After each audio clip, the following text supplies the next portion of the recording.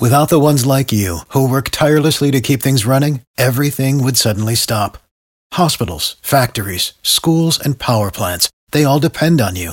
No matter the weather, emergency, or time of day, you're the ones who get it done. At Grainger, we're here for you with professional-grade industrial supplies. Count on real-time product availability and fast delivery. Call, click Grainger.com, or just stop by. Grainger, for the ones who get it done.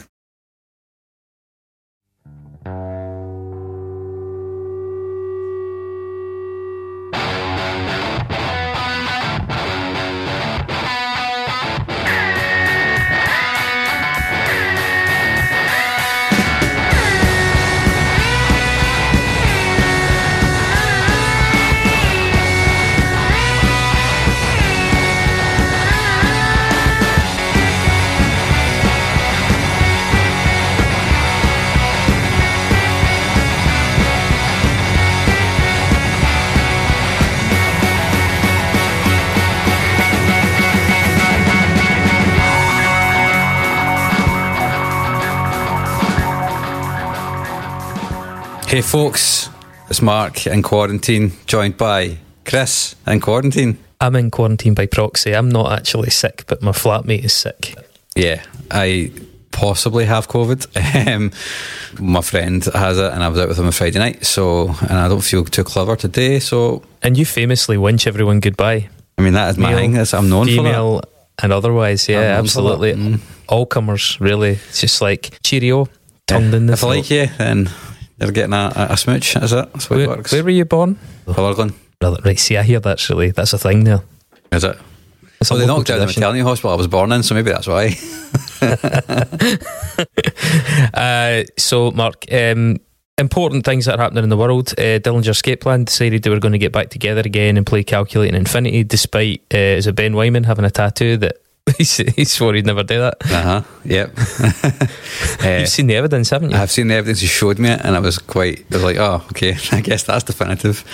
I was interviewing him at the time in the QMU on the last ever tour. QMU is a venue in Glasgow, for those that don't know, and it was backstage where the whole band were there, and Greg is a live wire, I'll tell you that, man. The guy's full of beans. But it's really interesting because the look in his face was like he meant it. It was like you could totally tell that he was like 100% genuine. Like, this isn't, once we're done. We're not doing this ever again. So it's Dimitri Minakakis that's coming in, isn't it? First time ever they played Calculating Infinity live. Yeah. Mm-hmm. Yeah. Wow, man, it'd be nice to fly over to New York. It would be. So if you're listening to this podcast and you want to send, I think three boys, I think Dave will probably suddenly reappear at the door. Probably. I would. We'll go over to New York and we'll do some kind of special somehow if you pay for our flights. We'll get Dimitri Minakakis on the show. We'll get them to host the show. Yeah, we'll get them. We'll just fuck off. It'll only cost a couple of grand. So dig deep, listeners. Dig deep. When is it happening? Next year, sometime. Yeah. Let's find the exact date so we can give people a countdown. It's going to be a lonely fucking countdown, that one. You know those people that set up Kickstarters, like, I need to raise £10,000 to convert my garage into a studio, and they got like 48 quid 2 days out. You can't bear to look. It's the 21st of June in New York, so yeah. Right, that's your objective, audience. 6 months. Get us to that show, otherwise you're dumped. Mark will winch you goodbye, but you're still dumped. Yeah, I mean, that doesn't mean anything. No. Other things that are happening in the world is that we're hopefully about to record the Christmas special. The whole COVID trepidation thing is because, it's hard to align our schedules, and if we don't do it on this set date, it could be quite tricky. So if we do get COVID, I hope it's very quick and it's out the road, and if we don't, then I hope we just don't. So fingers crossed we stick to that. We got a total glut of questions in the last 48 hours, by the way. That's swollen, so we may have a rapid fire episode. Yeah. If you're in the Unsung Facebook group, I mean, you can submit a question, but at this point it might not get answered. Who's to say? We've never done a rapid fire round on a Christmas special. That might be quite funny. Yeah, like you have a little timer, like a little chess timer. You've got 30 seconds, go. A buzzer, a countdown.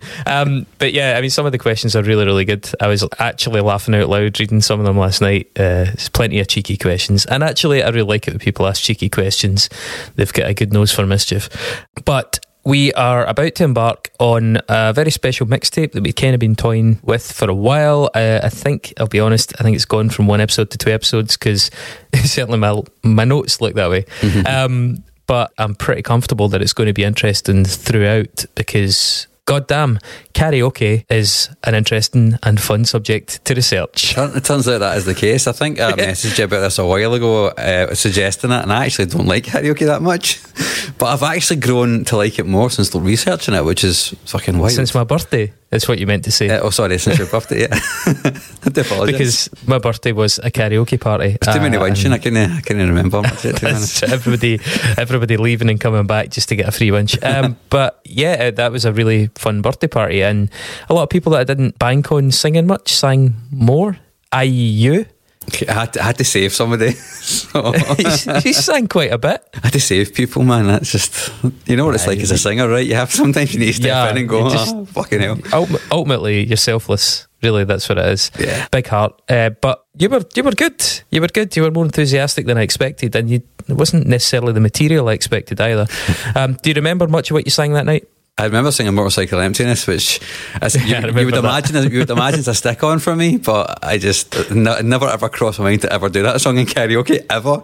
Do you duetted with somebody on that? No, it was Under Pressure I did, but the guy who I did it with didn't actually know Freddie's parts. So I was like, I'll be David Bowie. If someone is Freddie, I'll definitely do Under Pressure. And the guy was like, I'll fucking do it. And then he thought it was Bohemian Rhapsody, and I was like, no mate, it's not. Well, that's ultimately though, that's what karaoke is about, right? We just cut to the chase. It's about enthusiasm and just gone with it, as we would say. Just get into the spirit and trying to not be too uptight and not be too self-conscious. I think our takes on it will be fleshed out, but we've also got the contribution of a number of guests from this year, including obviously Vicky. But we got a note from Siobhan Wilson. We've got a note from Grant Donaldson, last week's guest on the episode about 68.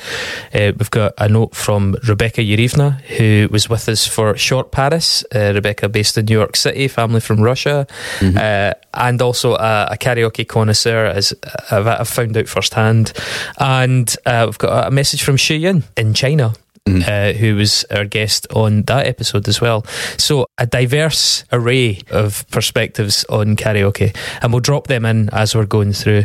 But I mean, before we get into like, I like this, I don't like that, blah blah blah, we should do a bit of our trademark due diligence, a little bit of documentarian work here, and dig into what is karaoke, where did it come from, what does it mean?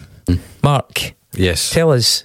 Dispel any ambiguity. What does karaoke mean? It basically translates to empty orchestra, which is really apt when you think about it. The empty orchestra. That's it's a clipped compound, which I think, is that just the same as a portmanteau?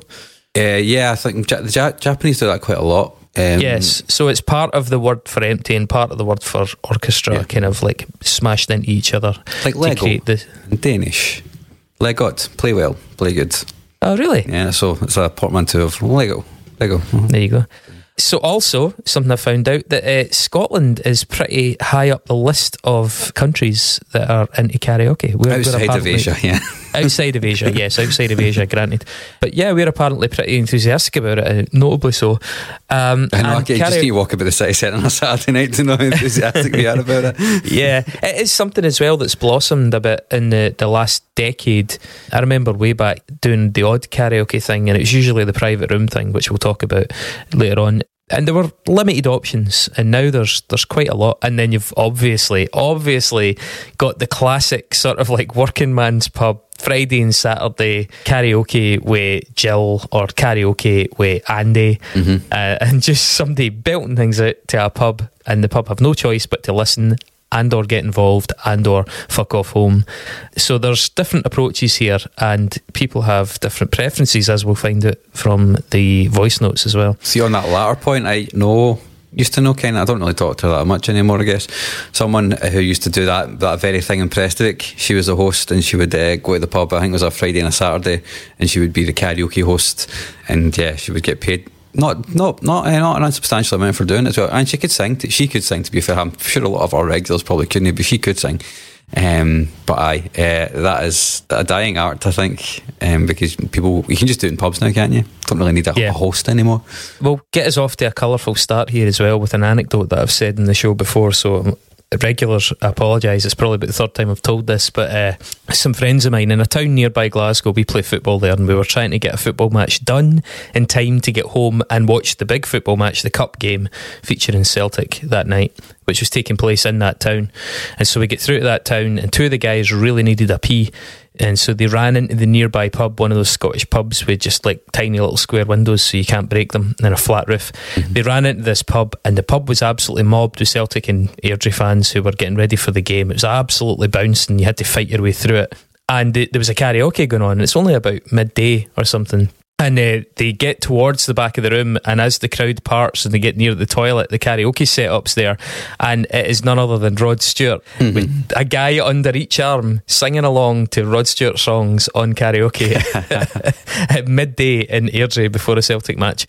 And as anybody who's ever been on YouTube basically in Scotland knows, Rod Stewart later that afternoon drew the balls for the next round of the cup and was absolutely shit-faced on that programme. Yeah. Google that if you don't know that. I mean, most people in Scotland will not, but if you have never seen it, it is truly, truly a sight. So yeah, that's my opening gambit of karaoke anecdotes. We've got another one later on actually that I got today, in all places of the printing shop, courtesy of Neil, the printing guy. Hey Neil, printing guy. Thanks for that. Yeah, he has printed a lot of notes over the years for me. Okay, the origins of karaoke. Sing along with Mitch. Does that mean anything to you? No. I hope that gal turns up. We've a marvelous hour ahead for her and you. A great minstrel show, complete right down to the tambourine. Then some numbers inspired by mandolins, fiddles, and saxophones. Some railroad songs as exciting as A Ride with the Engineer. And finally, a rousing salute to Gilbert and Sullivan. So let's warm up, shall we? I never knew that roses grew orange sky. So from 1961 to 1966, the NBC channel carried a karaoke-like series called Sing Along with Mitch, featuring the host Mitch Miller and a chorus and a kind of singing troupe, which superimposed the lyrics to the songs near the bottom of the TV screen for people at home to just sing along. The bouncing ball. It had the lyrics along the bottom of the thing, and they would perform some music in the background, and the whole thing was that everybody in the house was meant to sing along, which seems absolutely fucking mental now. No, I cannot imagine a household doing that. But I was in 68. There are versions of some Disney films that are on Disney Plus, which have the exact same thing, the sing along. I think that's actually been done in a few cinemas over the past couple of years, from Disney films specifically. Wow, I mean, that actually, you said it makes total sense, especially if it's a children's audience. I guess totally. It depends when this was on. So anyway, around that time, technological changes in the 60s and 70s in terms of recorded music and your ability to store it and transport it, the portability of it. That opened up a lot of doors for singers who could then perform on the road with a full arrangement. Rather than standing with an acoustic guitar or travelling with a full band, they could go out and just sort of do their thing, and it lent itself particularly well to certain styles of music. Cassette tapes are given particular credit for accelerating this process as well, because I think 8-track, we'll talk about that in a second, was really popular. Obviously vinyl was not practical really for it, but cassette tapes, the smaller ones, just were so convenient and pocket size, and you could get a lot of data on them as well. So as we said, karaoke is a phrase that already existed in Japan at the time, and it was for performers on TV shows who could not bring their backing band, so they used recordings instead, and these recordings were karaoke. The phrase was first used in the context that we're using it by we're going to have a few Japanese names here, so I apologise in advance. Shigechi Negishi, when he was asking a friend at a Japanese TV station to try and find them some backing music versions of pop tunes that they used on the channel. So he's got this mate and he's like, "Can you hook me up with some instrumental versions of songs?" And the friend replied to him, "Oh, you want karaoke tapes?" And he was like, "What's that?" Well, that's what it was. Now, these tapes were actually to be used on Negishi's new invention. So he was a Japanese engineer who ran a consumer electronics business, and he made the first prototype of a dedicated karaoke machine in 1967. He soon began marketing a kind of coin-operated version, and he named it the Sparkle Box, which is a fucking one of those brilliant Japanese English names, if you know what I mean. They translate so fucking well. And that relied on 8-track tapes for audio, and the lyrics were provided in a little booklet. By the way, that guy is now, as best I can tell, I think he's 97 or 98 years old. He was interviewed when he was 95, and he was still going strong, and the machine was still going strong that he originally built. That's which cool. is astonishing. They don't make them like that anymore. As a result of that, and again, I'm sorry, I'm going to butcher this, but Mujo no Yume, it translates as The Heartless Dream, was the first karaoke song ever sung.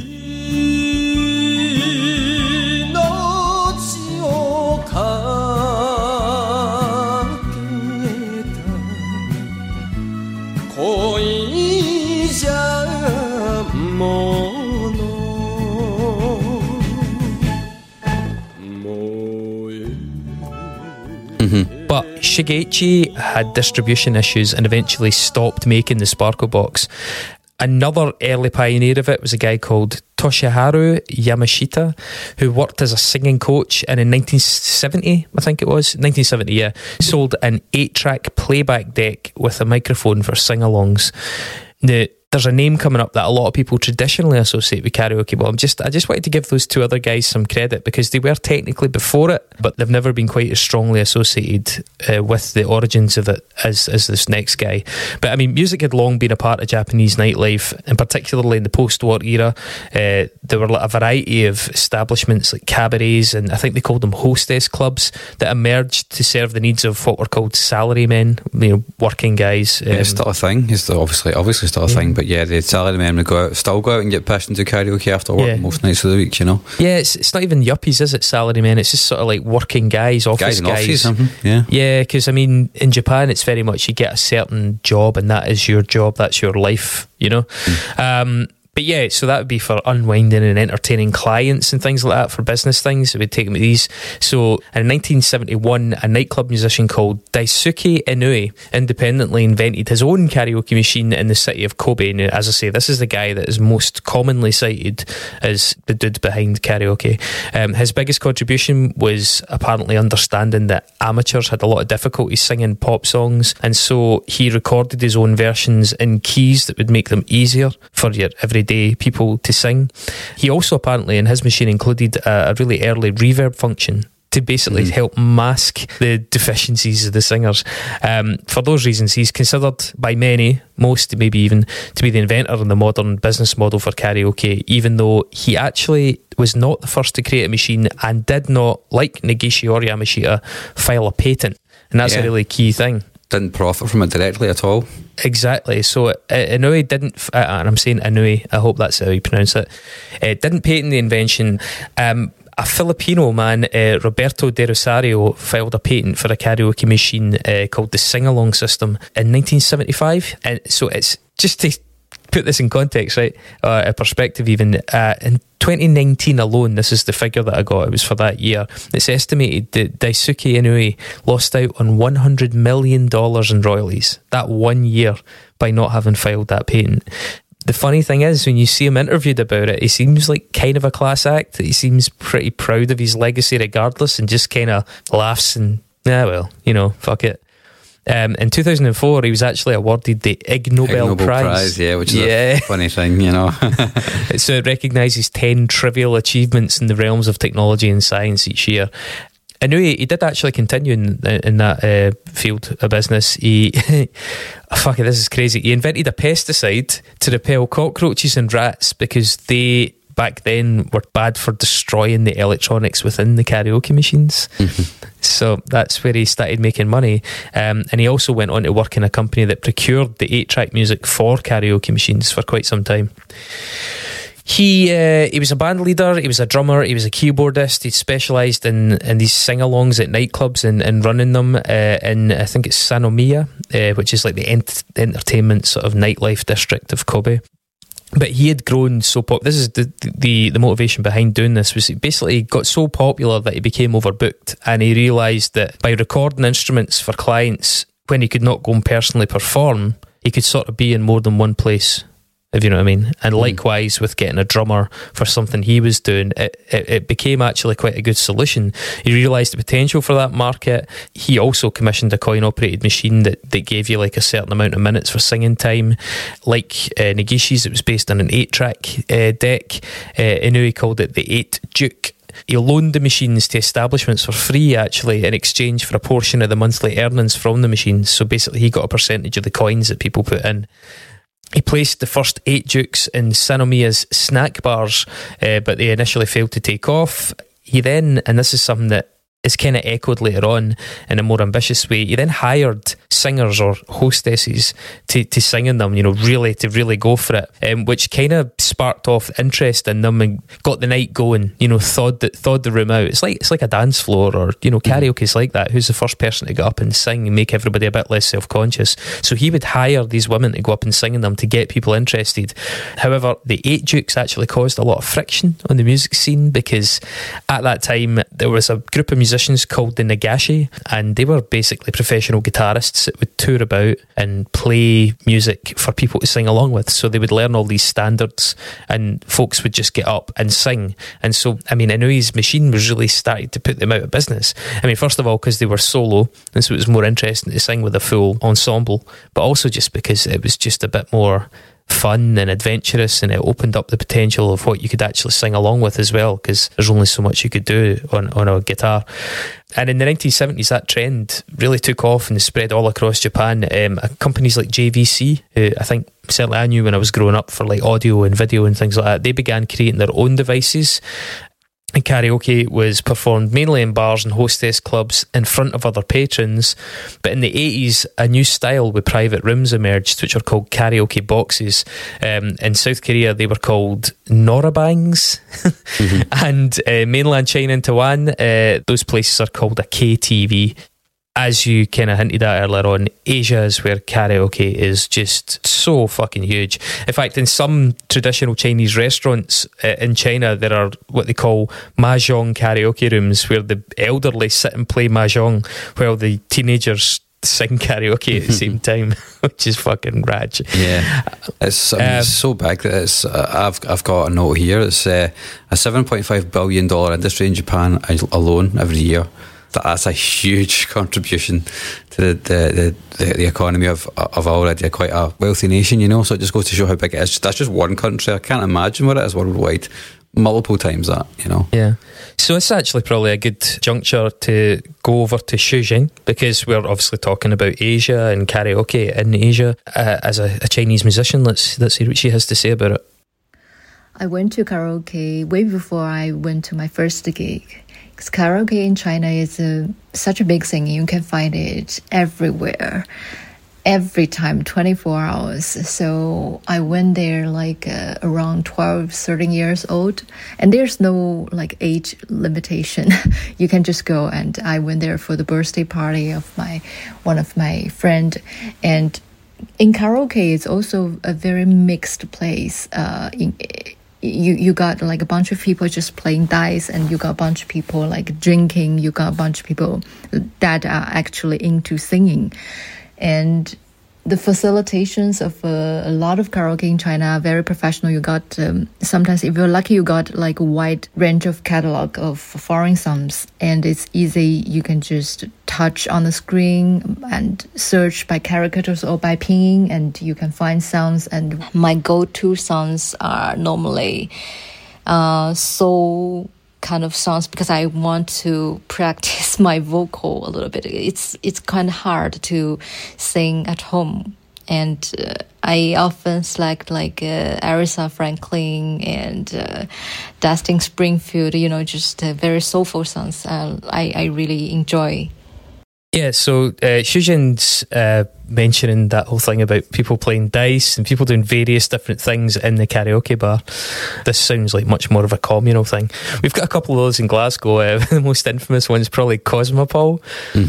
Yeah, I mean, that's one of the places you can just walk in and walk on stage and just go for it if you want to, you know what I mean? It's not a private room, it's just a, you know, you are what you are, I guess, when you do that.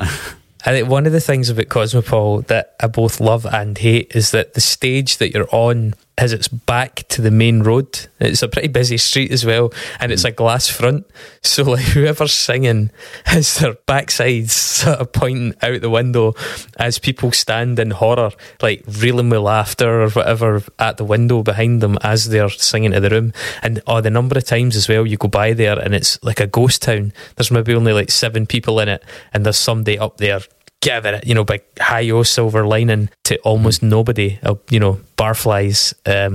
Karaoke has that potential to be weirdly tragic and bleak. I think it's actually been used that way quite well in some films. I think in Britain, in British films and American films, it's often used that way. I don't really think you get that much in Asian cinema, Far Eastern cinema. No, I mean, you get it in, was it Scarlett Johansson and Bill Murray? Lost in Translation. Ladies and gentlemen, Mr. Bob Harris. Thanks. This is hard.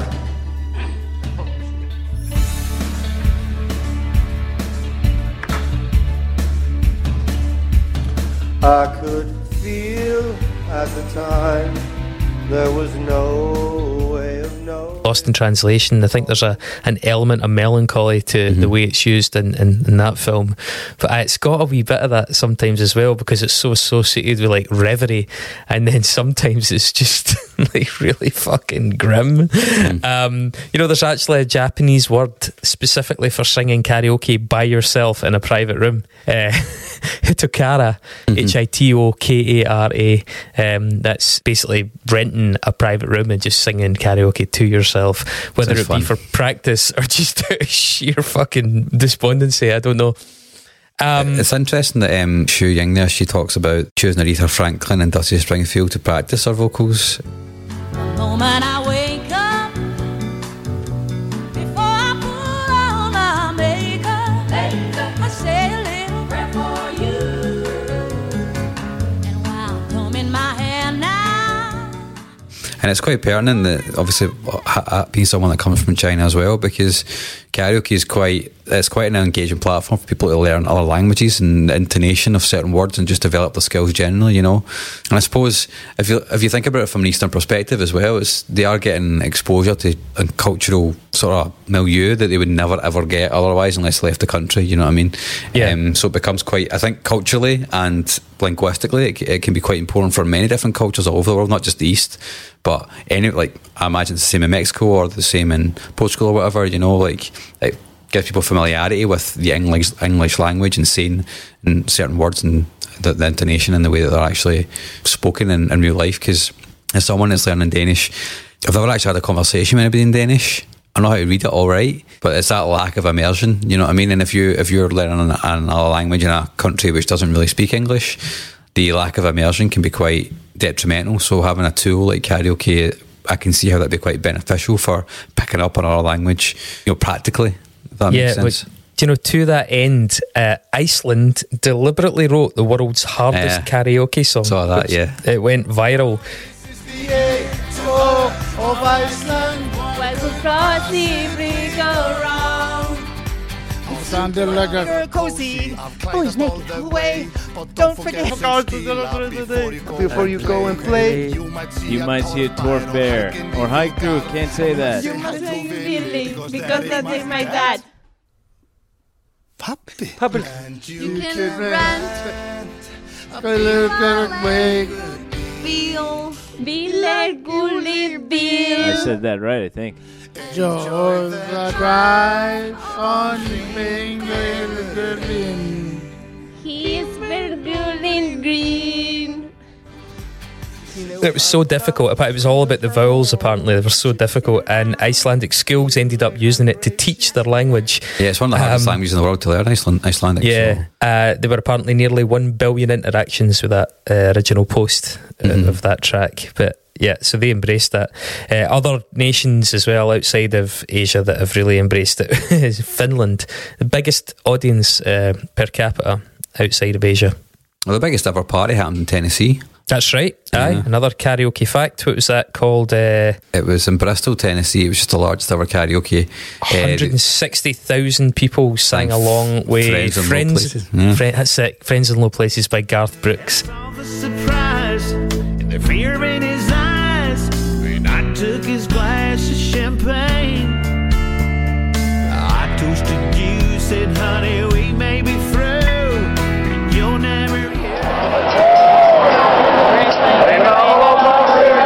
I showed up in boots and threw your black tie there. The last one to know, the last one to show. That song actually charts pretty high on some of the lists, and I wonder how much that one event played. I would be quite bumping it up. Yeah, there's the fourth week of April every year is National Karaoke That's Week right, in the USA as kind well. of like, it makes sense that Americans would love it, but yeah, I don't think I've never seen a karaoke place in America, even though I've only been there a couple of times, but I'm sure there are loads, just never seen them. I think it's a big thing in bars. Yeah. I think they've got a bit of the open bar approach to it.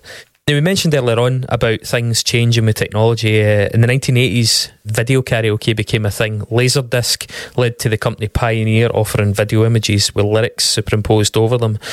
And actually, in the 1990s, what could probably be called the first audio streaming service arrived via karaoke. We didn't actually mention this when we were doing any of the shows about streaming services, but Yuichi Yasutomo created a networked system of karaoke machines where MIDI signals were broadcast down phone lines, allowing the machines to then access these huge databases of music rather than just either the cassettes, the 8-track cassettes, or what was actually plugged into them at the time.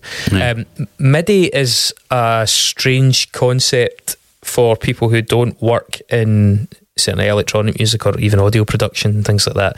I guess an easy way to explain MIDI, it's like a very simple, almost like a binary pattern that triggers notes, and it can therefore be simplified right down to like values, and those values then are worth different musical tones and pitches and the length and the various modulation of the sound.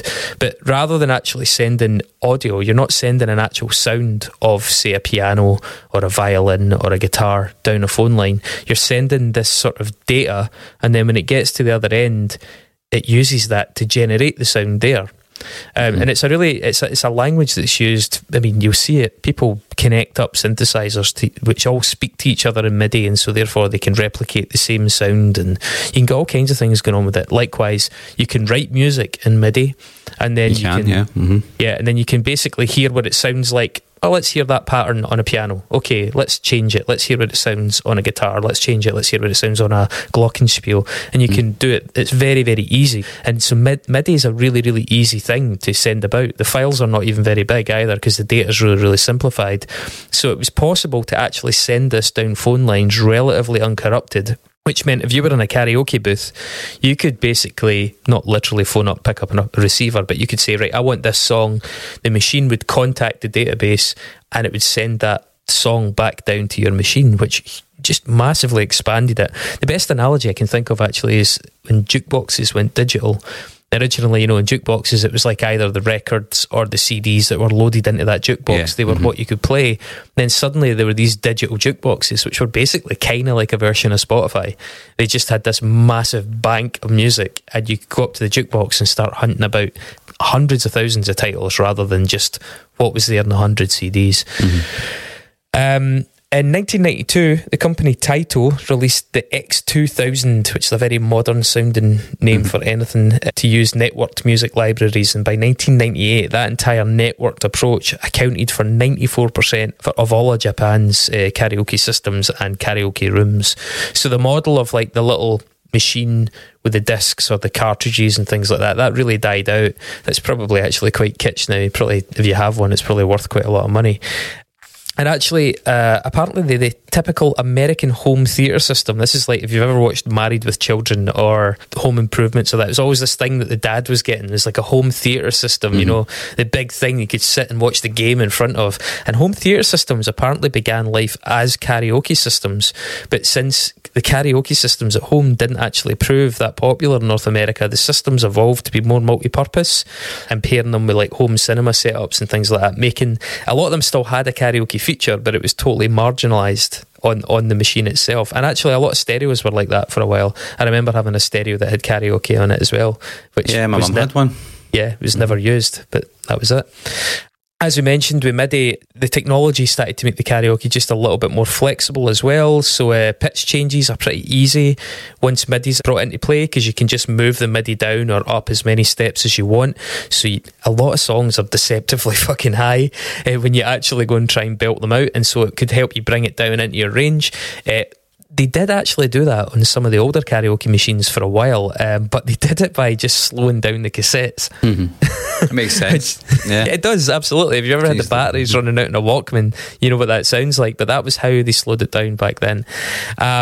You also had a thing called Karaoke Roulette, or it's also known as Kamikaze Karaoke, which is a more gamified version of it, where you basically randomly choose a number in the system. So when they became digitised, I think Shujin mentioned it there, like rather than having a big book of titles, you could just kind of go into a bank on the machine and just sort of, you would type in the digits that you want. So there's a gamified version of it where you do that and you have to sing whatever comes out. Yeah, and then the room exactly, and the room judges you on your efforts, and then I'm sure there's all kinds of drinking games possible as a result of that. But that's Karaoke Roulette, Kamikaze Karaoke.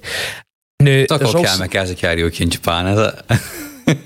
It's a bit on the nose for them. I have no idea how culturally insensitive that is, but it's written here, so it must be true.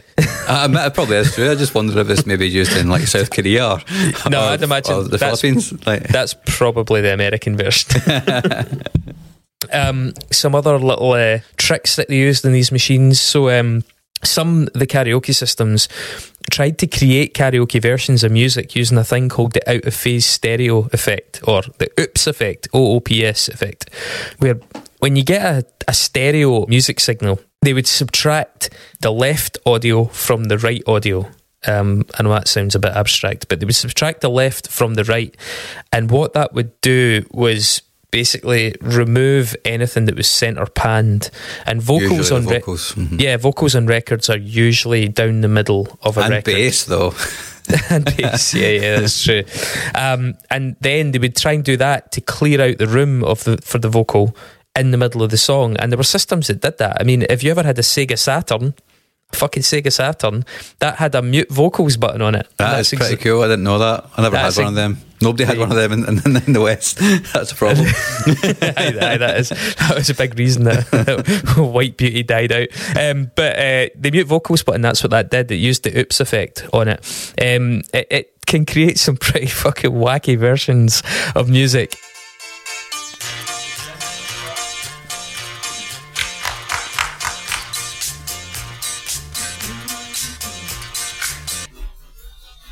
We're gonna have a good time.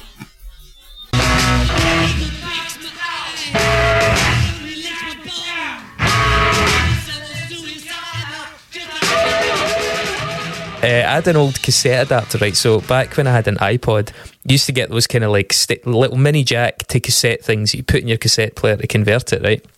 And as the wires got frayed, if they were occasionally touching, you could somehow accidentally create this oops effect. It was also to do with where the wee sensor was in your cassette player. And I had one that just did it all the time. And I remember just putting records on to hear this bizarre version of the records, because what you were left with was just odd remnants. I remember the Cave-In album Jupiter, listening to it in its entirety on this. It was so surreal because, for example, you wouldn't hear the vocal, but you could hear the reverb from the vocal, you know, and you would hear anything if it suddenly got panned in the mix as a wee technique. It would suddenly start appearing and disappearing, and it was just very, very strange. So it's what would you call it? It's a bit of a hack. Yeah, right? It's not foolproof at all. It's definitely not, man. If you were paying good money to go and use that, you'd be a little bit pissed off, I think. But yeah, talking about technology as well, Sega Saturns paving the way for what has eventually become Guitar Hero and SingStar and all these kind of like games that we have now. In 1985, the Super Famicom. Now, Mark, you're far too fucking young to know what a Super Famicom is. That was a NES. It was a NES here. No, it was a SNES. Like it was a precursor to that, right? And I remember when I was first the NES was a Famicom, and that makes sense. Super NES, yeah, that makes sense. When I was really into Nintendo, really into it, like subscribing to the magazines, all that stuff, right? The Super Famicom was this hallowed thing in Japan. I had a SNES when I was younger. Yeah, I mean, I had a SNES as well, but what I mean is, well before that, I mean, 85, right? There was this thing that you kept reading about, and you saw these pictures of it. You're like, that basically looks real. Like the size of these characters are at least half the size of the screen. How can a computer do that without crashing? You know, because any time you played any game that had a kit like Double Dragon and 4 people came onto the fucking screen and the whole thing just started flickering, right? Because it couldn't deal with it. Meanwhile, you're seeing these pictures from Japan of this Super Famicom. I mean, that was the dream back in the day, right? But the Super Famicom was the first to have Karaoke Studio. The low memory on the system, however, like I think it was cartridges as well back then, meant there was not a lot of songs could be held in it. But that is effectively the game precursor to what we now take for granted as things like SingStar and Guitar Hero. Also in 2003, Karaoke Revolution came out on PlayStation 2, and that actually scored your performance, again setting the scene for SingStar and Guitar Hero. And that was the first one to really put in motion this scoring of the performance, you know, tracking your thing, and that was the game part of it. I remember a friend of mine had the ABBA one. I think their mum really liked ABBA. On the PS2, the SingStar ABBA, and I was like, "What the fuck is that?" I knew that back then when I was that young. My mum liked ABBA, but I did not like ABBA, obviously, because I was too cool. I was only like 16, 17, I guess. But yeah, a lot of growing up to do. Yeah, what I did, and I grew up, and I actually wish I had that, to be honest. Now, right. Well, before we go on to any other part of the lore here, let's go to another contributor. This time let's hear from Vicky, who had remarkably large amount of things to say, even though she didn't seem to think so. Hello, it's Vicky here to talk to you about karaoke. I wouldn't say I'm wild about karaoke, generally something that I'm a little fearful of until some kind of lubricant has been applied, and then I take to it with great gusto, whether anyone wants me to or not. I really enjoy singing. I sing all the time at home, but unfortunately I'm not that talented a singer. So to make up for that, when I do karaoke, I tend to pick something where I can manipulate my voice in some way. So my go-to song on karaoke is LA Woman by The Doors.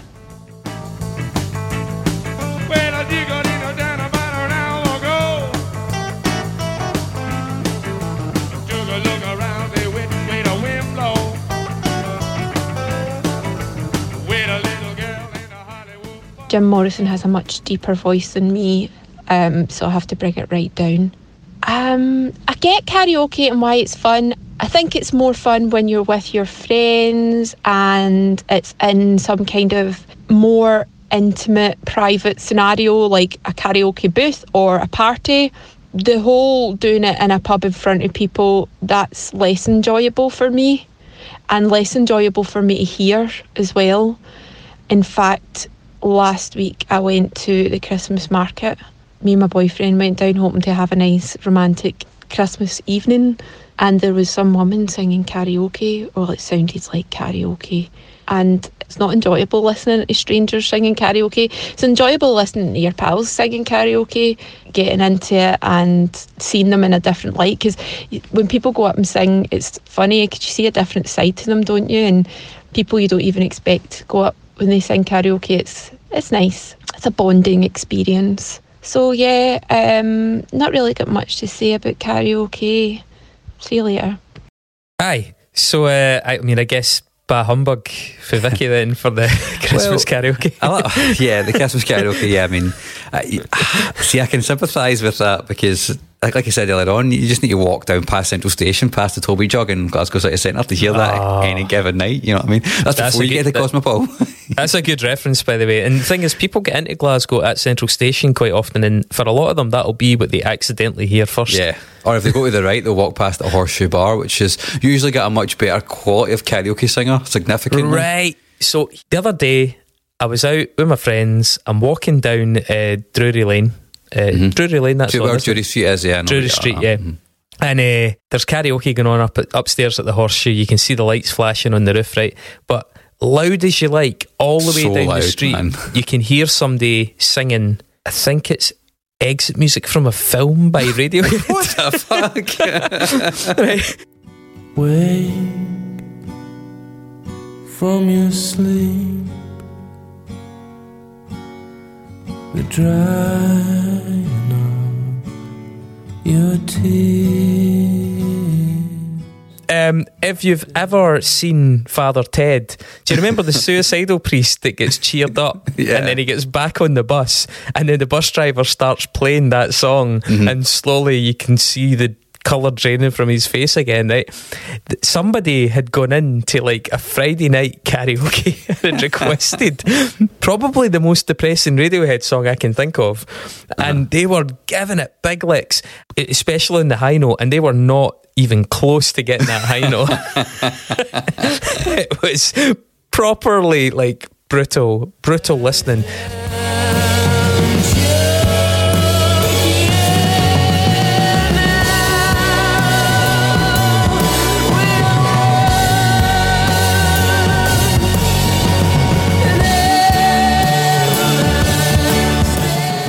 And I couldn't help but try and imagine the scene in that room, because either the room was empty and there was somebody standing there with balloons and flashing lights on their own singing this, or there were a number of horrified looking patrons. Yeah. You know, like I said, it's usually a higher quality of singer there. And other places, the Grant Arms as well, they do it there too, just all around Central Station. So if you're new to the city and you're walking anywhere within like 50 feet of Central Station, you'll come across somebody singing something terribly.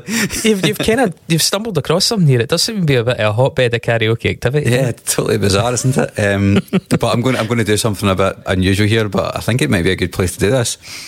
So we've just relayed, and Vicky's just relayed some of our karaoke horror stories. So if you have any, just send us a message or get at us on social media. We'd love to hear them, because I'm sure you've got some funnier ones than those. Hopefully you've got some funnier ones than some of the anecdotes that we've got. But anyway, back on track, I suppose. Well, I promised this earlier on, courtesy of Neil, the printer man. He used to work with the Bay City Rollers.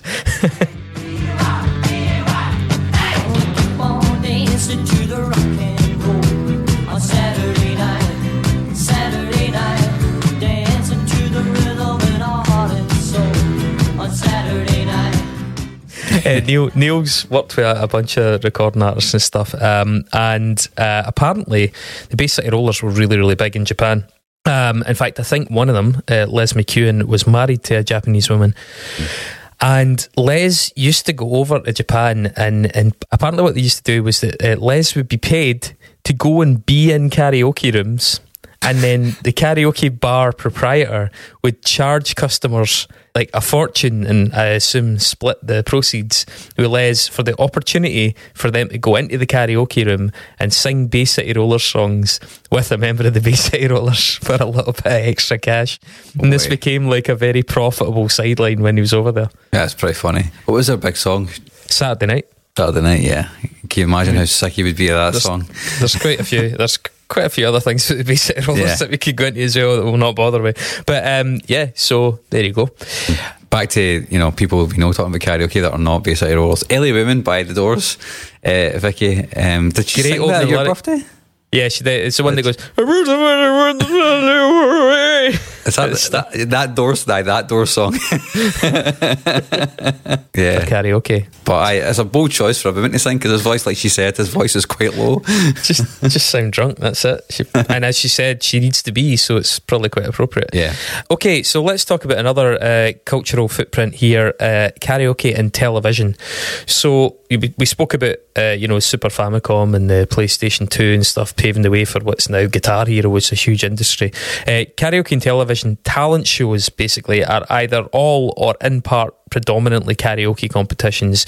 Even the likes of the kind of more general ones, America's Got Talent and stuff, still rely really heavily on that singing format, and that is a huge TV format and industry globally. You got X Factor, America's Got Talent, Britain's Got Talent, the Pop Stars, The Voice. One, yeah. Got What It Takes is one, Rising Star. There's one called Mamma Mia, which is kind of related. There's one called Starstruck, which we'll come back to in a second. And then going way back as well, I mean, there's a load of this. We spoke about that Sing Along with Mitch earlier on, but you've got the Gong Show in the USA in the 70s. I think it was the late 70s. Chuck Barris hosted that really famous show where if they were terrible, they would just hit the gong and the person would have to piss off. But here in the UK, I think the idea of karaoke TV started for a lot of people, certainly people of our age, with Stars in Their Eyes. Stars in Your Eyes, yeah. Obviously, it was a full karaoke and costume performance show. You know, tonight, Matthew, I am going to be, then the doors would open and they would come out not only doing a song but dressed as somebody. Like yeah. The guy that won it is Freddie Mercury. I think he managed to make an entire career out of being I was going to say impersonator, but tribute act to Queen, which is pretty cool. So, just take your teeth out and tell us who you're going to be tonight, Gary. Well, tonight, Matthew, I'm going to be Freddie Mercury. Freddie Mercury! A rock legend reborn as tonight, singing live, Gary Bolland is Freddie Mercury! So that show ran from 1990 to 2006. It was on ITV and produced by a company called Granada, which I'm sure a lot of us also remember their logo. It was originally hosted by a guy called Leslie Crowther, and then later it was hosted by a much maligned host called Matthew Kelly, a guy who faced some really horrible allegations that turned out to be false, but they really nearly ruined the guy's life. He was actually temporarily replaced by Davina McCall, really familiar TV personality over here, during that period, and then he came back, and then shortly after he left permanently, replaced by someone called Kat Deeley, and then she was replaced by Harry Hill, and people did not like the take that the comedian Harry Hill had on that show. That show was actually originally meant to be hosted by Chris Tarrant. He made the unaired pilots for 1989, but they swapped him for Leslie Crowther. Oh, interesting. I think Leslie Crowther died about 1994 or something like that. And the all-time most imitated acts on Stars in Their Eyes were Dolly Parton, Elvis and Cher. The show actually rebranded as Starstruck, I mentioned that a second ago, in 2022, and is hosted by Ollie Moores. Ollie Moores, yeah. Which I believe translates as Ollie Walls. It's just funnier. Stars in Their Eyes itself originally stemmed from a show in the Netherlands called Soundmix Show, and by the way, that's all one word, Soundmix Show. Fucking brilliant name. That was created by a guy called Joop van der Ende and hosted by Henry Huisman. He was like an ex-rock drummer and played in a couple of touring bands, and that was itself a variation on an earlier Dutch show called The Playback Show. And that was the first to feature a celebrity judging panel. It was 3 people at the time, and they even tried phone voting in that show once, but it crashed the entire Dutch phone grid, so they had to abandon it. And that You've fucked it, lads. You've totally fucked it, lads. So Playback Show was rebooted years and years later as Mini Playback Show, which was basically the same thing but for children. And it was hosted by a woman called Marike Amado, who was also the woman that hosted the WWF Club, as in WWE, the magazine show for wrestling in the 80s in the Netherlands. So that's who you saw in the karaoke show. But yeah, there are non-competitive and sort of celebrity approaches to karaoke TV over here as well. The obvious one being carpool karaoke, I think. In the early 1990s, South Korea started the first karaoke taxi services, and that sort of set this whole thing in motion. In 1992, both the LA Times and Seattle Times ran articles about South Korean taxi services, karaoke taxi services. There were apparently 100 of them or thereabouts doing the rounds in Seoul. The drivers used it to generate a bit more income, especially on longer journeys, but the local authorities frowned on it because they felt it distracted the drivers.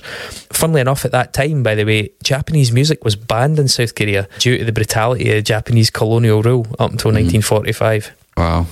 The Big Breakfast over here in the UK did a bit about the UK's first karaoke cab, all one word, in 2004. That was like a black hackney, a big typical London cab if you've never seen one. But now there are there's loads of rowdy karaoke taxis going around the cities. You get the really big limo ones, you get karaoke buses going about. Yeah. Hen parties hanging out every window, shouting at you, like fucking, honestly, like men cowering in fear, getting a taste of their own medicine when those fucking vehicles go by. Never felt so objectified and threatened in my life. The Chinese company Geely Automobile released a car in 2003 called the Beauty Leopard.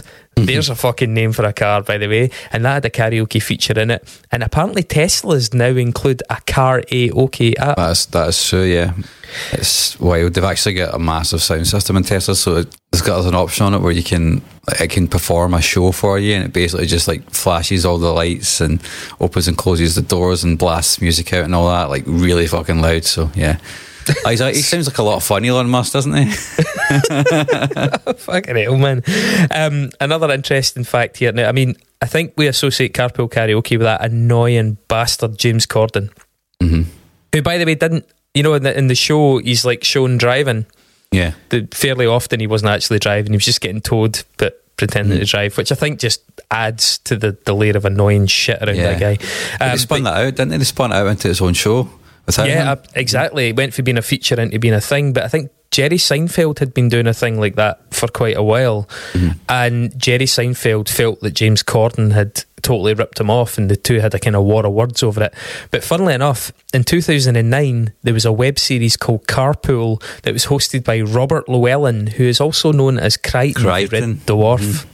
And he started that, and he accuses both Jerry Seinfeld and James Corden of ripping him off. Some other ones, some other shows that are kind of non-competitive, well, they're competitive but there's no real prize because it's celebrities. Celebrity Karaoke Club, which is an ITV from 2020 onwards. It's celebrities, and I say that as a qualified inverted commas term here because it's people from Love Island and Gogglebox. They compete in various karaoke challenges. People who've been on telly. Famous for being sort of famous. A couple of more notorious recent examples: The Masked Singer, I'm sure we've all heard of. Started in 2019 on Fox, but it actually comes as part of a franchise that's built on a South Korean show called The King of Masked Singer. That kind of made headlines when Rudy Giuliani appeared out of one of the characters, which prompted the actor and writer Ken Long to walk off. Although it's worth noting that for Ken Long's on a judging panel with Robin Thicke and Jenny McCarthy Wahlberg, who's like a fucking pop culture bin diver anyway, anti-vaxxer. Another show, which I'd never heard of until I started doing this research, but Killer Karaoke. Have you heard of this? No. Hosted by Steve O and Dee Snider of Twisted Sister. Wow. Yeah. It's on in the USA. Contestants try to do karaoke as the audience and the hosts of the team try to distract them. There's a whole list of rounds in this, by the way, and fucking some of them were NSFW, but the rounds include one called Big Stank, where the contestants, brackets usually female, sing while being sandwiched by two sweaty £500 strippers. A round called Hair Razor. The contestants, usually male, sit back in a barber's chair and have various body hair removed by a strip wax treatment. And the whole point is that they have to sing uninterrupted or they lose it's like 90 seconds, I think. There's a round called Swamp Swing, brackets Troubled Waters, where the contestants sit on a swing and get dipped into ice cold water with snakes. I don't get that. In saying that though, I don't think snakes would be very busy in ice cold water. No, right? I think maybe they'd be trying to escape, and that's kind of the problem because they might bite you and floating about. And there's the last one I'll mention, a round called Bite Club or Leader of the Pack, where the contestants get attacked and bitten by a series of guard dogs while wearing a heavily padded suit. My God, it sounds like a Paul Verhoeven film, doesn't it? It really does, yeah. It's end of days type shit, man. Fucking Steve-O, man. What's he all about? Fucking, there was so many other things on that list as well that I could have included. It would have gone on forever. And talking about going on forever, there's still quite a lot to get through here. So I have a feeling we should probably stick a wee break in here. Yeah. So this is coming out when? This episode will be out on the 18th, so for the listening public, the night before the recording, the night before potentially, yeah, potentially. Yeah. Wow. Okay, so we're going to go in to part 2 of karaoke. Hopefully, a nice wee treat for you on Christmas Day if your family are doing your head in. Yeah, hopefully. Yeah, and that will give me enough time to shake off the hangover and edit the Christmas episode, which has been a problem in the past, by the way. Staring at that fucking screen for like hours and hours and hours with my head absolutely banging. So that's a good. Week to do it, so you know. Yeah, so we'll bring it to a temporary close there, and we'll come back with more karaoke next week. Karaoke. Okay. I don't think we're pronouncing it, but again, karaoke. I think it's karaoke. Yeah, karaoke. We all say karaoke, don't we? I mean, we've absolutely murdered the Japanese pronunciation in this anyway. Yep. So what you gonna do? Yeah, we will come back to this next week. Yeah, bye.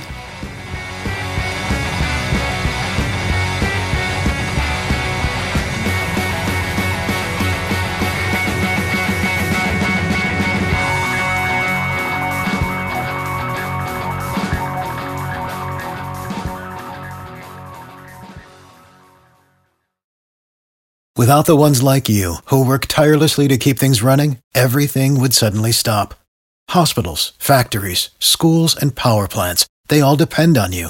No matter the weather, emergency, or time of day, you're the ones who get it done. At Grainger, we're here for you with professional-grade industrial supplies. Count on real-time product availability and fast delivery. Call, click Grainger.com, or just stop by. Grainger, for the ones who get it done. You know when you're listening to a true crime story that has an unbelievable plot twist that makes you stop in your tracks? That's what our podcast, People Are the Worst, brings you with each episode. I'm Rachel. And I'm Rebecca. We're identical twins who love true crime cases that make you say, didn't see that coming, and we hate the people responsible for them. Listen to People Are the Worst now on Apple, Spotify, or wherever you get your podcasts.